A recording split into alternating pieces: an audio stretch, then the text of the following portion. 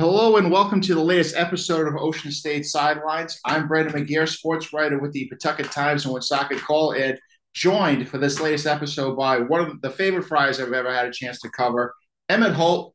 Emmitt is a former Friar, actually spent 4 years on PC's campus, and he's coming to us live this evening from Brazil. Pro stop number three since he left PC. First of all, Emmitt, how are you doing? I'm feeling great.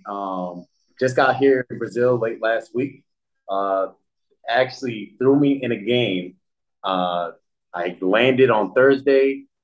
I rested Friday and Saturday we had a game. So coach just threw me in there, threw me in the fire. It was a great experience though. I can already tell this is a great team. We have a great opportunity to do some successful things this year. And other than my legs being shot, yeah, I would like to say that it's a great experience so far. We mentioned that stop number three previously. You were in Uruguay and Finland. We'll dive into your pro career. But first, let's go back and revisit your time with the Friars. And, I want to go back to, I think, the spring of 2016. You were at Indian Hills. You had just finished your junior college year, and you decided to commit to PC. What were those initial conversations like with Coach Cooley and, what ultimately led you to come to PC? Well, what led me to come to PC, I would have to say a big part of that was Coach Cooley. He wasn't just a coach, but like as a man, you know what I mean? He approached me in a way that let me understand like this is basketball, but I want to show you more than just basketball. Like there's more to life than this. I want you to get an education. I want you to be a well-rounded human being. And I think that's what attracted me to PC the most. And then the atmosphere there, my teammates, everyone around me, Jalen, Rodney, Kyron, when I first initially got there, we were just all so well connected and it was just such a flow. So it was just natural for me to go there, honestly. And then you joined like a group of freshmen, Alpha Diallo, Malik White, Khalif Young, all guys that you had to spend 4 years with because you originally only had 2 years of eligibility, but to see all those guys with 4 years through, looking back on that, Evan, how much did you see those guys grow in their 4 years that you were together? Yeah, it was crazy because obviously I wasn't planning on being there for 4 years. But to see, especially Alpha, Malik, the guys that I was with when they first started their college career, Khalid, the way that I saw them grow, their work ethic, just being who they are as people, it was just amazing. And I was blessed to see it in front of my own eyes. A lot of people don't get to see like the growth of others, but I was blessed enough to do that. And very proud of my guys. Yeah. Very proud of all my guys and what they're doing. Um, but also for you personally, that first year, 2016-17, you started 28 out of 30, 32 possible games. You fit right in right away, averaged 12 and a half points. How much did was it, like you mentioned, Coach Cooley putting you in a position to succeed right away and the guys you coming in kind of really buying into your role? Yes, it really was that.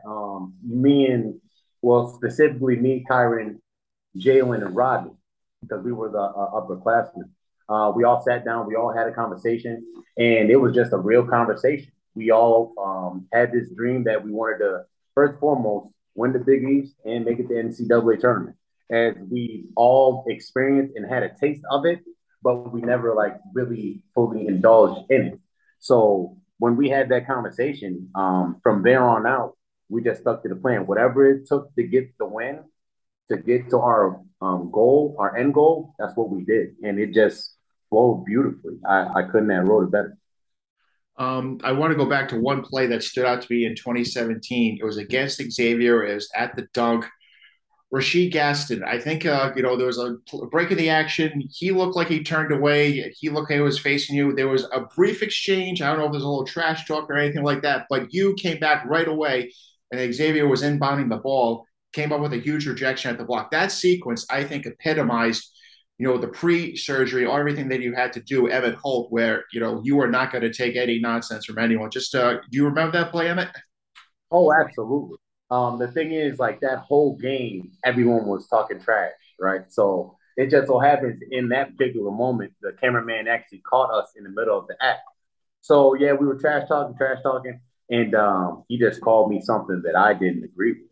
So when that happened, that's when I got in his face. And like you said, the next play, he couldn't have wrote it better because the next play he goes up and I just happen to be there to get the block. And yes, I do believe that really solidified like this is who I am. We're not well because Xavier is like a bully ball team majority of the time. So like for you to come in our house and try and bully us, we're not going to take that. And I stood on that. This is what we stood on. And then you go to that NCAA tournament game. There was a play-in game that year against USC. You guys were off to a great lead. And I think maybe it was just a matter of Emmitt, their size, their physicality just wore you guys down. You had a great game, 18 points, 11 rebounds, but it just felt like as the game went on, they were just able to more impose their will. How often do you kind of think back to that game, thinking, we had a great shot, we had the game, but it was just too much to overcome? Yeah, I think it was a wasted opportunity for us because I know if we would have got past this that first hump, it would have been lights out for the NCAA tournament. I don't think it was more so of their size, but I think it was more so us beating ourselves. I think when we got up by 20, we got a little comfortable and we got a little stagnant. Um, if you go back and look at the floor of the game, in the second half, it looks nothing like the first half. Like in the first half, we're moving the ball, getting shots we want, we're hyping each other up, all that good stuff. But in the second half, like I said, it's like we kind of got comfortable, and they took full advantage of that. They took full advantage of that. So like I said, I don't think it was more of their size, but I think it was more that we beat ourselves in that game. And yes, that still haunts me till this day because um, I know what type of team that we had. We had all the right pieces, and we just didn't capitalize on it. And then you go through your health scare, and it's just one domino after another. It was like, are we going to ever see Emmitt Holt on a basketball court again? We're almost approaching I think, the 5-year anniversary of when you went in the hospital. Emmitt, to this day, do you still even know what happened and how you were diagnosed? And it just came out of the blue. Yeah, I mean, it really did come out of the blue. Just a random night. Nothing really changed. We were playing the game, whatever, whatever. Had some pains in my stomach, and from there, you guys know the rest of the story. But they never gave me a real diagnosis of what it was, and I think that's the scariest part because with that, I don't know if it can come back. You know what I mean? I don't know if I can avoid it. I don't know what it was. You know what I mean? So I think that's the scariest part. Yes, the whole experience was traumatizing. Definitely had to take some great mental breaks here and there and get myself together. But I think that's the scariest part, not knowing what it was in particular. So yeah. Definitely scary, but I remember seeing you at the Dunkin' Donuts Center. I think it was Martin Luther King Day 2018. How much it's important for you to be around the guys again? Because I know you were home, you were probably chomping on the bit. It wasn't a lot of fun watching them on TV. Obviously, you wanted to play, but to be around them, how much was that just a good psychological thing for you to be around the guys again? It was an unbelievable feeling. It's like a feeling you really can't describe because these were my brothers. Like even when I was in the hospital, I talked to somebody on that team every day. Every day I talked to somebody on the team. So when I actually got around them physically in person, it was nothing but love. It was nothing but love, and that's exactly what I needed. You know what I mean? Being away from them for so long, to just see them in person, it just meant everything to me. It really did. You lost a lot of weight. Did you have to feel like, Emmitt, you had to start from scratch all over again? Because the player you were before, it was going to take a lot of time to get back to that level once again. Absolutely. My physicality when before the surgery, I was just so dominant. I was close to like 250, something like that. I was quick on my feet still quick on my feet, but just the weight in particular. I had to change my game. I actually did have to start from scratch. It's not, I couldn't play bully ball anymore. It was more of I have to use my skill set. I have to get my shot right. I have to start working on my handles. Um, Even this past summer, I've been working on my fadeaway in the post, which is probably going to be my bread and butter for my moves this year. But yeah, just starting from scratch and working my way up. But then again, in saying that, that's just the type of person I am. Like whatever I need to do, I'm going to work as hard as I need to get to where I want to be. the 2018-19 season, you did come back. You played in a handful of games. You were able to like slam the brakes because there was still the opportunity for you to get a medical red shirt. To go through that process of it, how relieving was it to know that you were going to at least have another chance to author a tale of your own liking to come back for the 2019-20 season? Yeah, I mean, when I actually received the medical red shirt, it was like a huge weight lifted off my shoulders because me and Cooley had several conversations before even putting the game. Because, like I said, he cared for me as a person first and then a basketball player second. So he always was concerned about my health. And with the body, it heals from the inside out. So even though the scar was healed on the outside, my insides were still healing. And with that, I was open and honest with him. With that, he was very scared. And like at the same time, I have to admit, I was scared at some moments too. If you watch some of the games, I kind of like protecting myself a little bit. Just that mentality of like, I can't get hurt anymore. You know what I mean? And I think that kind of backfired in a way. But within saying that, the experience that I got on the court and getting these games in, it definitely brought that confidence back of, oh, I can actually do this again. This is actually going to be a thing one day. You know what I mean? So that actually gave me even more motivation to continue to keep going and work as hard as I do. You go through the 2019-20 season. You guys have an incredible run leading up to the Base tournament, kind of turned the season around because right before that, right before Christmas, it was kind of like what are the odds that the Friars are going to even get to this point where they were going to be in the NCAA tournament? You won 6 in a row going in. You beat Villanova at Villanova. You had a great close to the season. I think beat Xavier at home. You beat DePaul. And then we get to the Madison Square Garden. Or you didn't even get to Madison Square Garden in March of 2020. You guys were on the bus. We were on the bus. And then it was ridiculous. It was a terrible feeling for a couple of different reasons.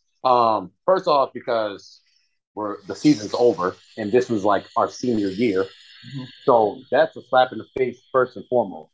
But like I said, it was one of those situations. Like when I first got to PC, it was another one of those situations where we had all the right pieces. So like, and then the bad thing about this team though, we never know what could have been. You know what I mean? Just because of COVID, just COVID alone just destroyed that opportunity for us. And like I said, we had 5 seniors, me, Alpha, Malik, Pip, and Khalif. Mm-hmm. So we're all gone. We're not coming back. No. So it's just always going to be that hanging over our head of what if? You know what I mean? What if? And then if you look at the following season that came, it's like, man, like if we had those couple pieces, I don't know. It's just a whole bunch of things. There's a lot of what ifs. Yeah. A lot of what ifs. As many what ifs you think to maybe that 2017 loss to USC? You think? Say again? You think you think back to that 2017 loss to USC. Is there as many what ifs with that scenario as there was in 2020? No, I wouldn't say as much because we actually had our opportunity against USC and we just wasted our opportunity. But in the 2020, we just didn't get the opportunity. So we don't really know what could have happened. And I think that's the most frustrating part for everyone, because we definitely had all the right pieces. Your relationship with, I guess we officially call him now, former athletic director Bob Driscoll, is a special one. How much did he first of all, he visited you in the hospital. That struck a chord with you, no doubt, and to the point that you were very interested in his line of work. Just how much did he mean to you during your time at PC? He really touched my heart. Bob Driscoll is a man of many traits, but above all, like, and I want to give him the right word. He's just someone you can depend on. Bob Driscoll is someone you can depend on. You can lean on him. You can ask him anything you want. It can be anything, and he will have an answer for you. He visited me several times in the hospital. That meant the world to me because there was a time where I didn't want anyone to see me, but Bob insisted he wanted to be there for me.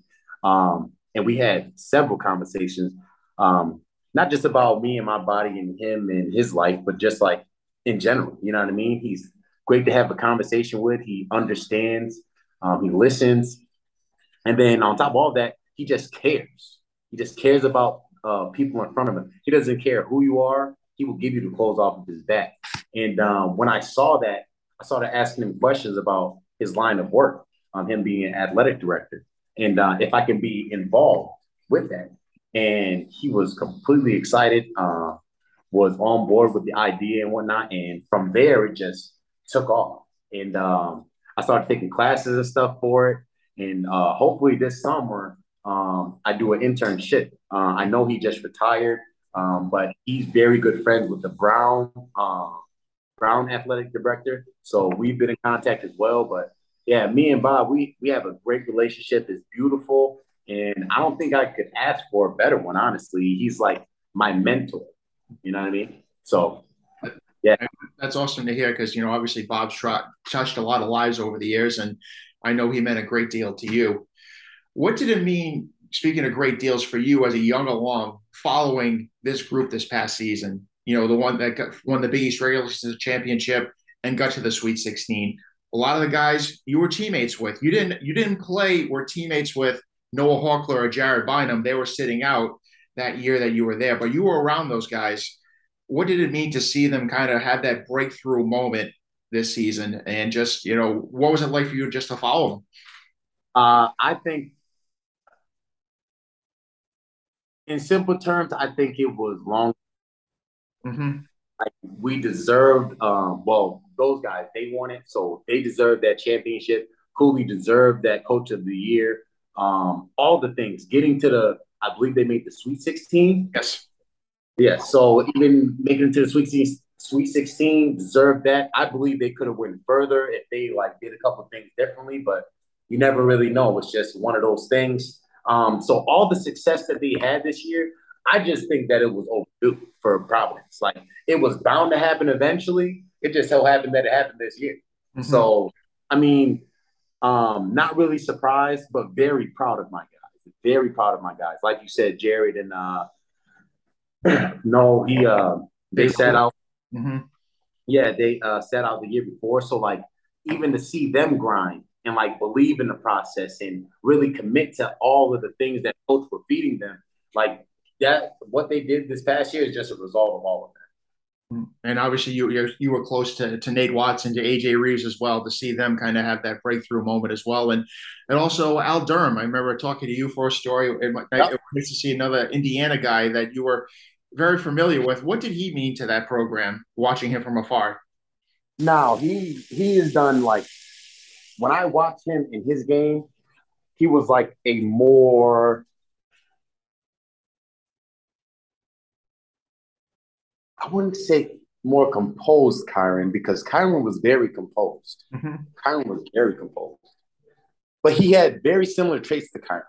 He had very similar traits. He knew how to control the game when it needed to be slowed down. He knew how to speed it up when it needed to get faster. Just like a floor general. A floor general. I think that's what I want to go with. That's it. That's exactly what they really needed for that team. You know what I mean? Mm-hmm. And I think he played his role perfectly. He was in guys' ears when they needed to get yelled at. He let them know that they were okay when they were flustered.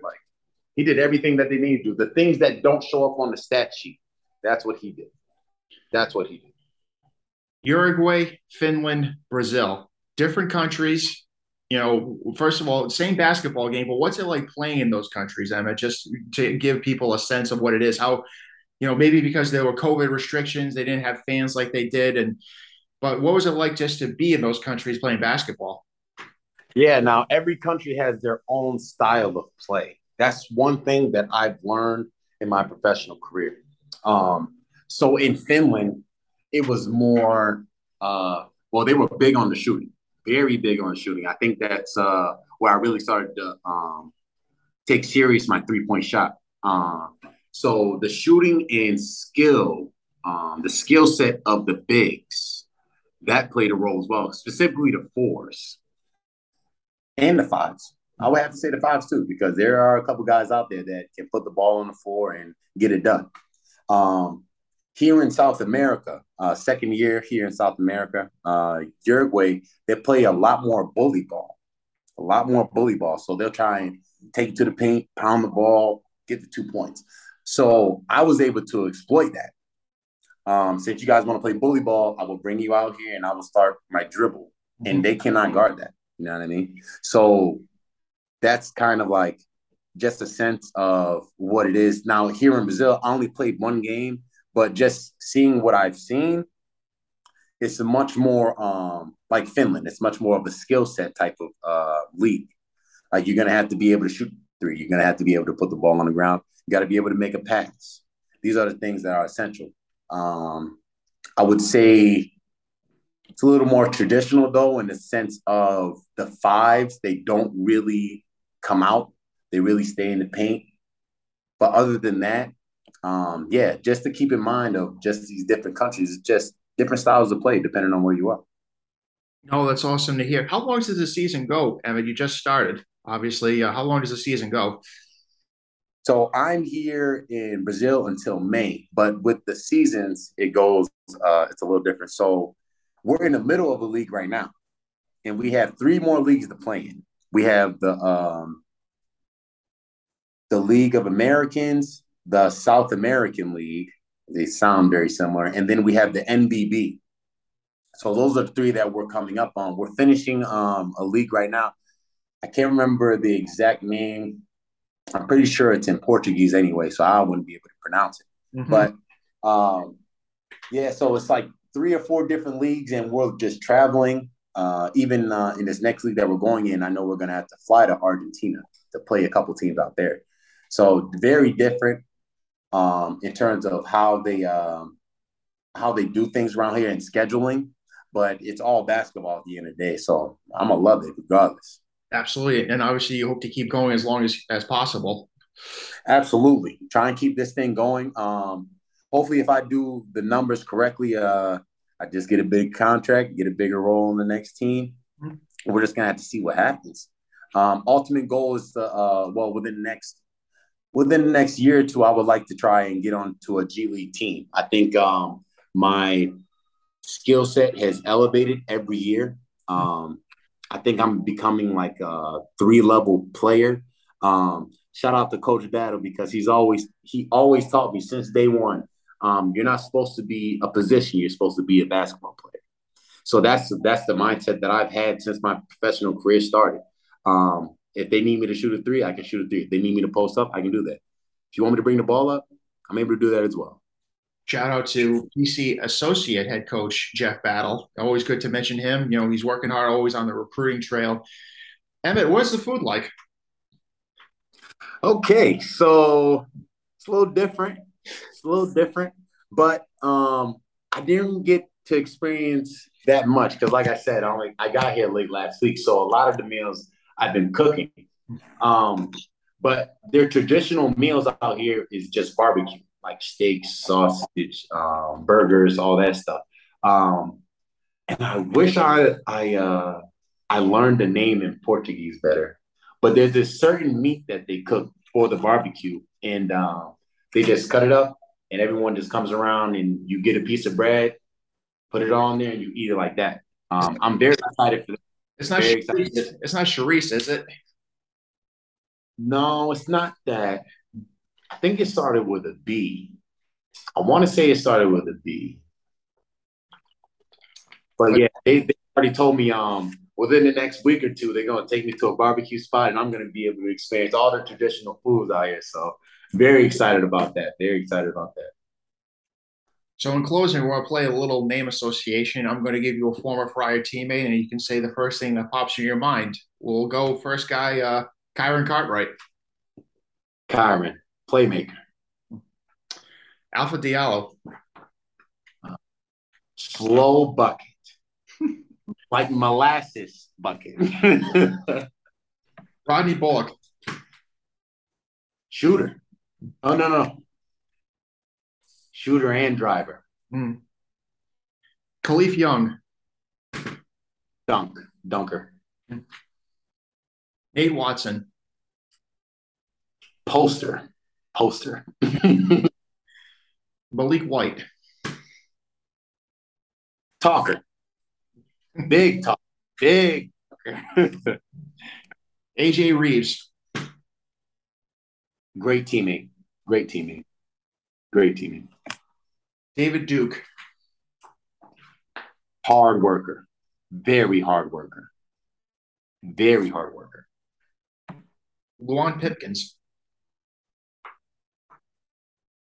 Ooh, his guy. I don't know what to say with this.